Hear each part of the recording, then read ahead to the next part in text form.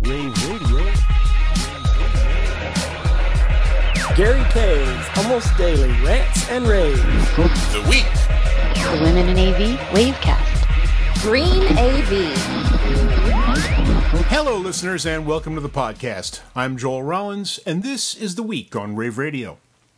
Well, this week I've been working on a new series of columns for Rave, for rental and staging specifically, about how user tastes in AV have changed and what changes them. In particular, I've been looking at the definition of video quality for our clients. So I asked Jim Smith of Polycom, who is always right at the cutting edge of this idea, to join us to discuss what influences our clients and what will influence their tastes in AV in the future. Anyway, we'll be doing that in just a few minutes. In the meantime, let me remind you that the week is brought to you by HyperSign, who make a truly innovative product line for digital signage. You can find out more about their unique signage solution at www.hypersign.com. The week is also brought to you by Atlas Sound, and Atlas makes a huge variety of audio products to fill our needs in the AV industry. And more about them can be found at www.atlassound.com. Something else I'd love to remind you of, while you're here on Rave Radio, take a listen to our other podcasts, like the Green AV Podcast, the Wavecast from Women in AV, and Gary K's Almost Daily Rants and Raves. You can find them all at www.ravepubs.com and on iTunes. Here, on The Week, we try to address the most important items we see in AV news for the week, and we bring you a range of guests for a conversation about subjects important to our industry. And so, without further ado, let's talk about what's going on in the world of AV news this week.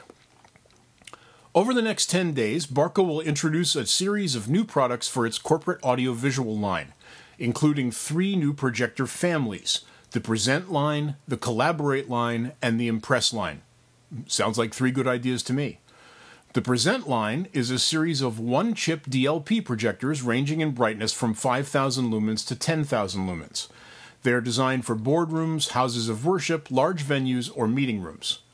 The Collaborate line of meeting room and large venue projectors is focused on making collaborative meetings easier. With extra wide resolutions, Barco designed them as an alternative to a traditional setup with a dual-channel blend. The Impress projector, Barco's final introduction, is a 3-chip DLP projector with a variety of interchangeable lens options offering installers flexibility. You can certainly find out more about them as the products are released here on Rave Pubs. Also in the news, D-Tools, a leader in system integration software, has announced the upcoming launch of DT Connect, a feature that provides integrated analytics and communication systems for manufacturers and the D-Tools user community from within the D-Tools system integrator software environment. DT Connect enables timely pricing updates, special offers, and other information relative to users of D-Tools' award-winning 2013 platform. D-Tools will unveil DT Connect during CEDIA Expo 2013, being held September 26th through 28th at the Colorado Convention Center in Denver, Colorado. Also, TCOM is introducing the Prime Lectern. Integrated with AV control, HDMI, and VGA signal routing, a 19-inch touchscreen, microphone, DVD player, speakers, and shelves for additional AV gear, the Prime is meant to be used in classrooms and auditoriums in K-12 and higher education facilities. This sturdy, fully loaded lectern is aimed at the entry-level market. TCOM says the TPP-11W is the lowest cost podium it has ever designed. Adamus is debuting the Adamus Spider, a field monitor and recorder color calibration tool. Developed in partnership with New Jersey-based Datacolor, the Adamus Spider gives the Samurai Blade one-button color calibration normally found only on high-end monitors. With Spider, the Samurai Blade gauges the ability to accurately calibrate to the SMPTE REC 709 color space with a D65 white point. Spider can be used as a standard calibration unit for any monitor or computer when used with Datacolor software. There's some names in the AV news this week, too. In Old Lyme, Connecticut, audio specialist Sennheiser originally launched its mentorship program back in 2009 to help encourage the next generation of audio engineers to enter the exciting field of televised sports. The company has since built collaborations among a variety of higher education institutions and top professional broadcast networks such as HBO and Fox Sports. For its most recent mentorship program, Sennheiser selected students Eric Haikikila from Emerson College and Brad Bacon from the Conservatory of Recording Arts and Sciences near Phoenix. Each student was able to shadow A1 and A2 professionals during HBO Sports broadcast of a light heavyweight title bout between Chad Dawson and Adonis Stevenson, and the NASCAR's Coca-Cola 600 race by Fox Sports, respectively. This is an incredible mentorship program, folks. To get people out that close to the events that important, I think is great. Also in the news, Core Brands, a subsidiary of Nortec Incorporated, has announced the appointment of seasoned tech industry executive Joe Roberts to the position of VP of Products and Marketing. Mr. Roberts brings nearly 20 years of experience in building award-winning consumer technology products, marketing across global channels, and managing a range of business disciplines. Core Brands combines the product and marketing strengths of 10 iconic audio, power management, and control brands into a single business unit that includes Aton, Blue Bolt, Elan, Furman, Niles, Panamax, Proficient, Speakercraft, Sunfire, and Xantec brands. Also, Middle Atlantic has named Tim Trost as Director of Physical Infrastructure Products, an integral part of the company's product development team. In this newly created position, Trost will oversee the development of Middle Atlantic rack and enclosure products and related options. He will drive innovation for a range of new installation products and services that help save time and labor costs for integrators in all market segments, something we're certainly in favor of. Anyway, about these and other items, you can find out more as news breaks on this and many other stories at www.ravepubs.com. And now, let's go on with our interview for the week. Folks, as I mentioned near the top of the show, with me today is Jim Smith, who read my column this month, and it's a subject that Jim and I have talked about a lot in the past. Jim, thanks for being with us again. My pleasure, Joel. Anytime. Do you think what we're seeing in terms of the customer being influenced by the quality of web video is a permanent change? Ooh, when you think about it, we've got two divergent things happening at the same time in the industry. We've got low-quality video being propagated through web applications like YouTube and personal communication tools like Skype. And then we've got ultra-high definition video getting put into displays and home theater applications where there's just no way to make the two combine in a nice manner. So you've got this 4K home display and you're going to run a low resolution video engine onto that 4K display. Kind of doesn't work out. It's a garbage in, garbage out thing. Oh my goodness. And the other thing that gets to me is not just the technical video quality that's available, because frankly you can actually do some good stuff. It's that the availability of it to everybody has lowered production values incredibly. Well, yeah, that's the other piece. You look at some of the applications that are available on personal devices, and there's some really clever technology that's been embedded into phone apps that let people do highlighting, marking, editing of videos, and embedding other things into the videos, and kind of mushing the production value into this low end world, and for the sake of convenience more than anything else.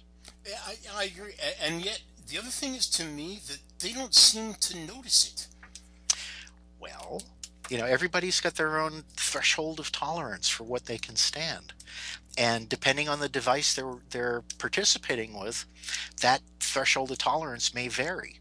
So looking at a video on a telephone-like device may allow people to look at things with much lower production value, much lower quality than looking at it on a home theater device.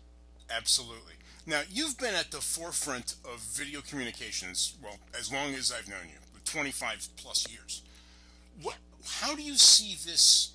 What does a company like Polycom, at the very leading edge of this, do in order to fight that, or do you? Well, sometimes you do have to accommodate the tide. So look at where we started in video conferencing world. In the early 90s, we were limited to 352 by 288 pixels. And people thought, this is great video. It's compressed, but it's great video. So for what you got, or what you were expecting, you got reasonable quality for business productivity. Then we upgraded that to 4SIF, or standard definition video. And so 700 by 500 approximately. And people went, wow, this is really great. This is broadcast quality video. And then that moved up another notch to high def world, and 1280 by 720, and then that wasn't enough. And then it kicked up to 1920 by 1080, and people are saying, that's still not, I want 4K. And the industry starts marching along. And chip manufacturers create parts that will support that kind of resolution, and people create these compression engines that will stuff that amount of resolution down a standard communication pipe. And then people start saying, yeah, but I want to do this from my whatever, Android whatever. I want to do it from an airport on a Wi-Fi network. Let me do that. Okay, so now we kick the quality back several notches and do things to impersonate higher quality in the trunking. So we put in frame doubling or frame quadrupling, or line doubling or line quadrupling, or other things to trick up the image and try to avoid the quality compromise. And the end result is this homogenization of the technologies to the point where people aren't quite sure what's going on and what's actually happening. But the one thing we do know is that the higher the quality you expect, the more processing power is required. And along with that, the more bandwidth is required in that particular event. So some manufacturers in this industry have started looking at ways to kind of trick out the environment and move the burden to other pieces. We've got a good example of that in a technology that's coming to the forefront right now called SVC, or Scalable Video Coder. And what that tends to do is that tends to push the processing burden from the endpoint into the network. So we no longer try to create an image with one pipe, one connection, one path to an endpoint. We now look at creating multiple paths with multiple resolutions and multiple capabilities, and then letting the endpoints decide how they want to communicate. So this kind of eliminates the problem of, I've got a high quality endpoint at one place, I've got a low quality endpoint at a different place. Now we're going to communicate and everybody gets relegated to the lowest common denominator. No, in SVC, they get to pick the quality that they want, and the network pays the price of this burden. The network has to carry all the traffic of all the different resolutions all the time. So, we've been playing a few games, and it's not Polycom specifically, it's the industry in general, to try to accommodate these disparate needs. Well, let me ask you then if SVC answers what I get as the first two questions in selling a video conferencing system. The first one is this full HD and is it scalable to 4K?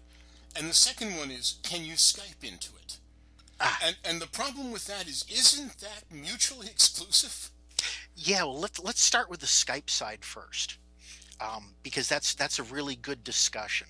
Skype is a very clever system that isolates the user from the actual technology. So we're in a Skype audio call right now, And we could escalate this to a Skype video call, but the technology behind the Skype, the compression, decompression engines, so to speak, we don't really care what they are. They just work. And they're part of the Skype hosted model, where the Skype server that you and I both logged into in order to prepare for this connection, it pushed out a compression engine to us and said, here, use this when you place your call. And the user doesn't need to care. All they do is click on the button, the thing happens, the event goes on, they communicate, life is good. So Skype did a very nice thing. They took the technology and hid it from the users. Now, this also means that Skype could at some point, by choice, incorporate a mechanism in that same technology to become compatible with everything else that's already out there. So you can say, all right, well, Skype is an open network standard. It allows all sorts of communication, but only allows it between Skype users. And you want to communicate with other folks in a business environment, you have to accommodate Skype. Or do you? Does Skype need to accommodate the business community? It could be said either way. Now look at some of the network issues that occur in Skype. In a Skype world, we have public internet that's part of the equation. As part of the public internet, we've got something that's part of Skype called Open Relay. And Open Relay is a node on the network where Skype traffic comes in and Skype traffic gets forwarded to other users. In that connection from the Skype endpoint to the Open Relay node, there can be security put in place. No problem. My call is secure at that level. As soon as I go into the Open Relay, all the traffic that is getting forwarded is unencrypted and sent open view. Anybody can look at it who has access to that network node.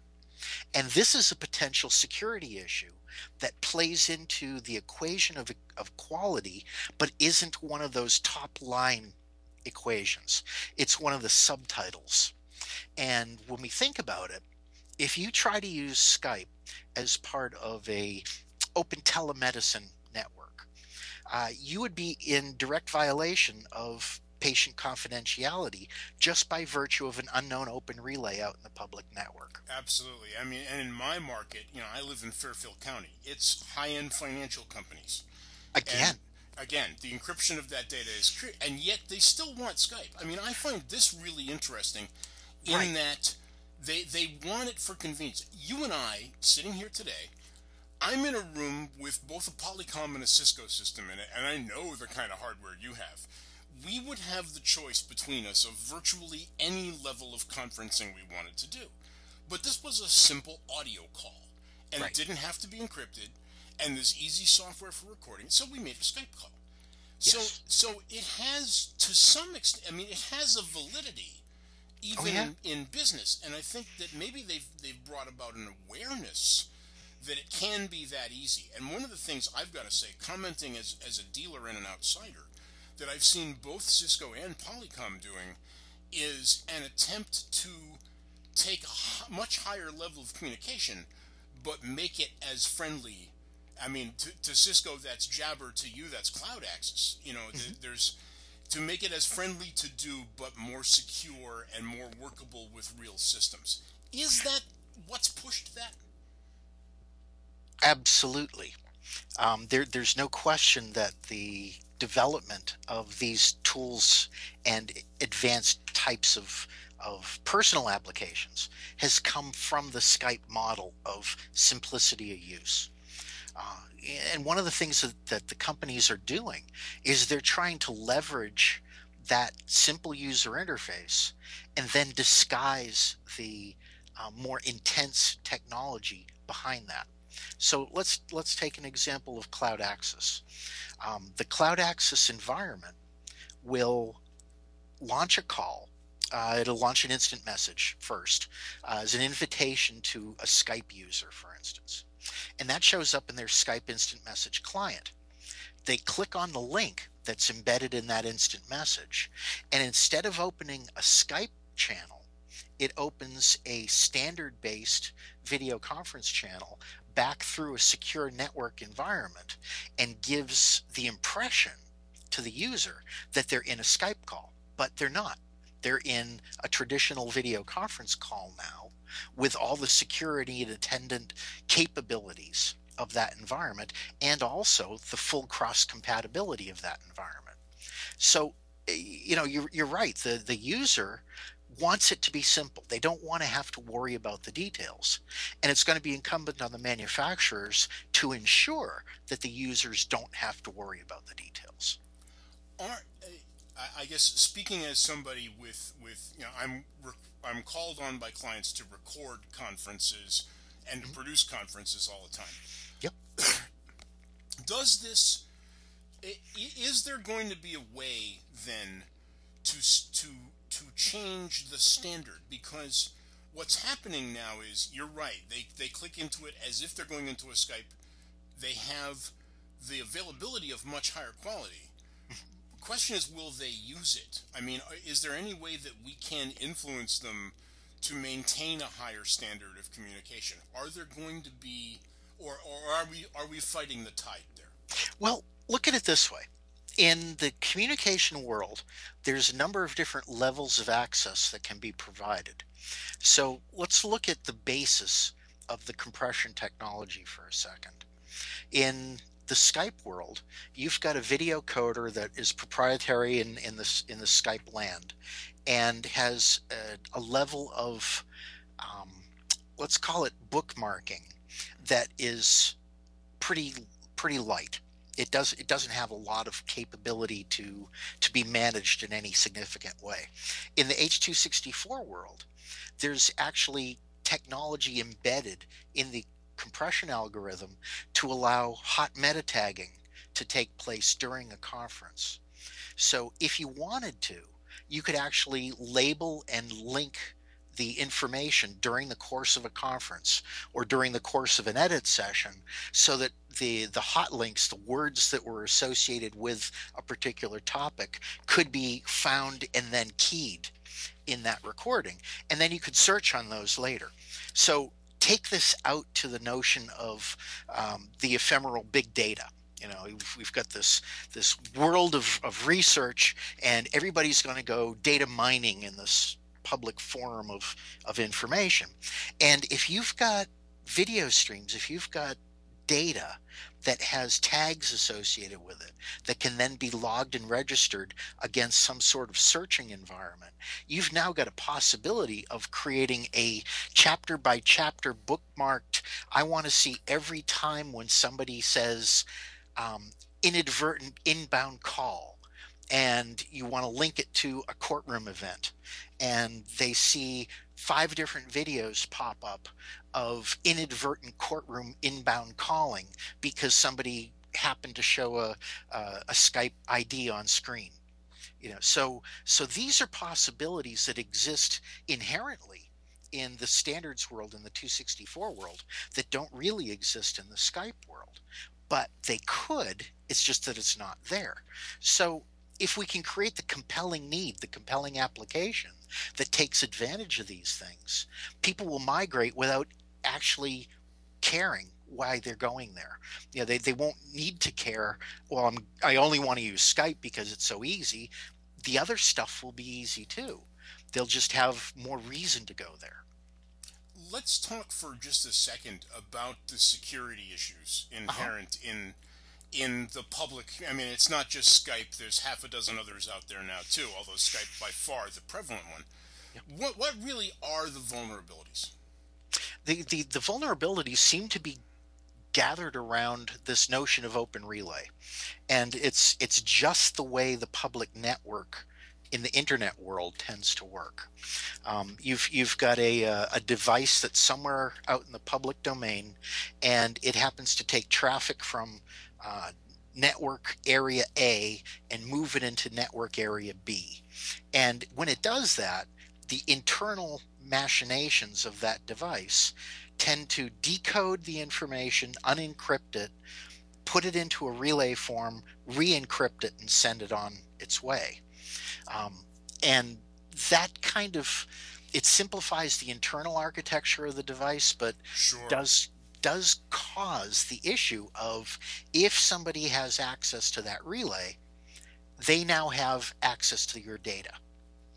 And this becomes that primary security breach kind of thing.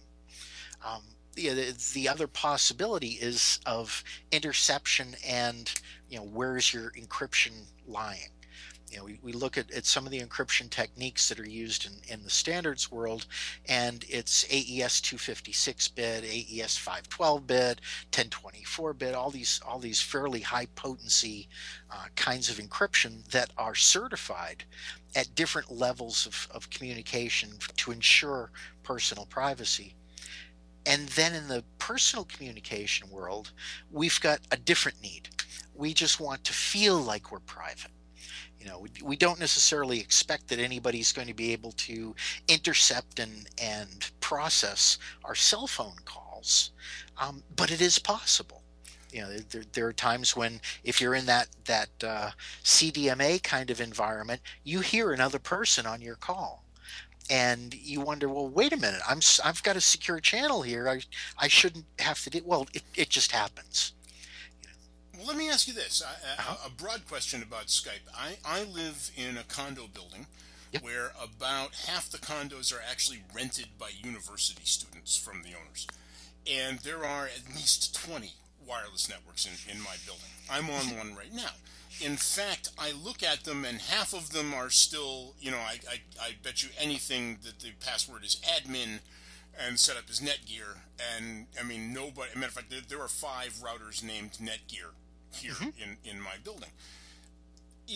So since I'm talking from my laptop in my office right now to my airport, which is a couple rooms away, what's vulnerable about that? I know I have half a dozen wireless scanners that will pick up unencrypted wireless streams. Could someone actually listen to this call? Yeah, in fact, I'll let you in on a little bit of secret. If you had a network sniffing tool, it could give you an ability to reconstruct the call word by word.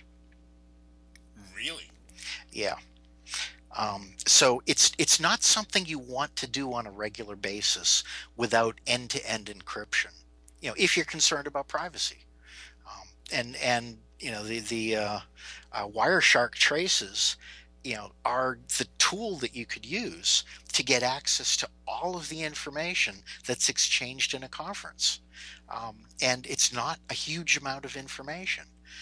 And then reconstructing it, all that needs is to play that Wireshark packet capture back through a decoder, and then it's going to be there. Right. That's where. Now, how is that different with the commercial applications? The commercial applications are encrypted right at the endpoint itself. So there's no open communication at all anywhere in the network. You never have to worry about, okay, it's going to go from my device to the host device, and then it's going to be encrypted and go on from there. It's always encrypted from the very endpoint. Well, that certainly would make, and of course, because it's private bandwidth and we have control of the servers that are involved, we can maintain that encryption all the way through. I can see where that would be very, very difficult to do with a wide access system like a Skype. Oh, exactly. To be able to follow the number of interchanges that might have to be made and maintain encryption would add such a level of overhead that I can't imagine being able to do it, or at least not do it and make it free like it is here. Well, that's the thing. There's a cost profile that gets associated with any enhancement of technology. Is what you're saying we get what we pay for? Ooh, it could be. Jim, where do you think this all shakes out over the next, we can't have very long crystal balls, but over the next 3-4 years, what's going to happen in that desktop software environment? We're going to see, there's a couple of schools of thought on that. One is that you give people a free application with basic functionality, and then for the enhanced functionality, you have them consume a license in some sort of monetized environment. Yeah, so that's one approach. Another approach is to say, okay, we're going to give you a low-cost tool that will have all the capabilities, and because it's so low cost, you're not even going to care about that fee, and you'll just pay for it willingly. And these different approaches are being looked at, reviewed, painstakingly reviewed, and almost being put into business plans of the companies that are involved in communications. I think that there's a lot of cases of that actually being out as trial product. I mean, I'm thinking about, for instance, Life Size's ClearSea service, where you can get it free, but the minute you want to start doing things with it, you start to add on licenses. Right. I think Jabber has a version like that also. But the key to cloud access, or one of the really neat parts about it, is that it so fully disguises the technology environment from the user interface. They don't have to know how to place a call. They don't have to know how to route a call. They don't have to know about gateways or gatekeepers or SIP registrars or anything else. They just click on a link. It pushes a client into their web browser, and it works.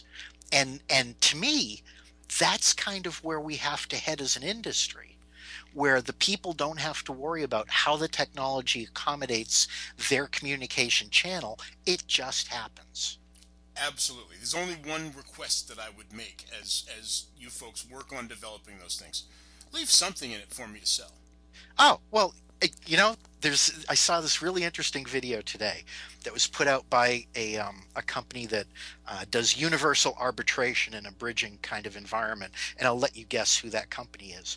One of the things that they did was they were trying to spoof the perception of difficulty of use of traditional conferencing technology. So they had all this conferencing technology out on a table, and they wanted to launch a call, but the call wouldn't launch, and the IT folks were pulling their hair out and ripping wires out of the wall. So one of the people in the meeting just goes to their touch device, their personal communication device, hits an icon on the screen, and a call launches. But where does the call launch? It didn't launch on their personal communication device. It launched on the big screen in the front of the room with the camera at the front of the room. So this is kind of interesting, because there's going to be a need to incorporate all these technologies into an environment that people want to work in, but without them needing to care about how it happened. So you'll have lots to do, Joel. Okay, good. Okay, because that does worry me just a little bit as this future approaches.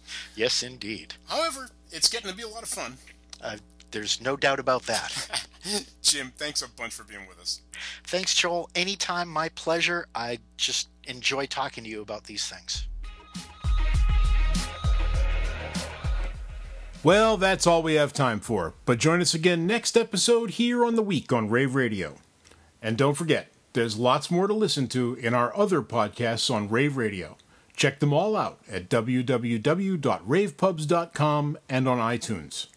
And thanks once again to our sponsors, Hypersign and Atlas Sound, for helping us bring you this show.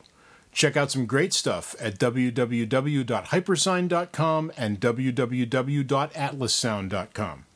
And thanks once again for listening to Rave Radio. I'm Joel Rollins, wishing you a great week ahead.